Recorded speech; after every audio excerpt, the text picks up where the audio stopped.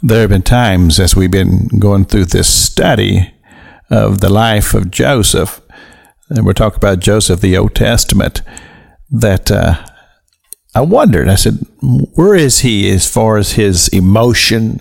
How is this all affecting him? I mean, he goes down to Egypt. Next thing we know, we're hearing that he's prospering in the house of Potiphar. But here in the 42nd chapter of Genesis, this is after the brothers had arrived because they were there seeking food. They were desperate. And they came to the governor, who just happened to be their brother, but they didn't realize it. And it's amazing how it was that when they were rejected by the governor, who's their brother, he's saying, you're spies. You're spies. You've come to spy out the land. And there was a question as to whether or not they would be able to get any food to take back to feed their family. And then they started doing something that it's very easy to do, because they're feeling the emotion of the moment, and they're just kind of unsure about everything. And here this governor is standing up there going, "You're spies. You've come to spy out the land."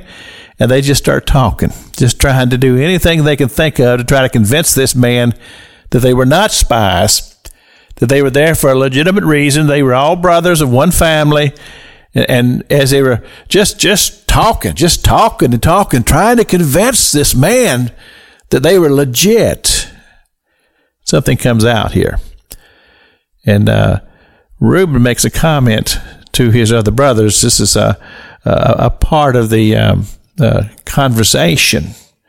He said, when we saw the anguish of the soul of our brother when we did this thing to him, that tells me that there was a deep emotional response from Joseph when all of this was happening to him. But yet, somehow or another, he was able to compose himself, that he found himself in the situation that he was in, and he made the best of it. And of course, we credit this to the hand of God, because the hand of God was upon him, and then there was a plan. God had a plan through the whole thing, and God sustained him. And I take great comfort in that, because there are times of distress in our lives. There are times when we are deeply affected by things and not sure how to handle it. But I take refuge from the fact that in two very, very traumatic, very, very emotional times in the life of Jesus Christ himself, God sent angels there to bear him up and minister to him in those very difficult times. That was in the wilderness experience and at Gethsemane.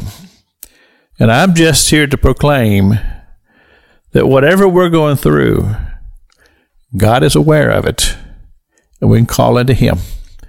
And if he needs to, he'll send angels to bear you up and to minister to you and sustain you through whatever difficult time that it is. That's just something to just take note of. And I believe that God did that for Joseph to help him to be able to deal with a situation such as it was, even though it wasn't of his own making. It's where he was.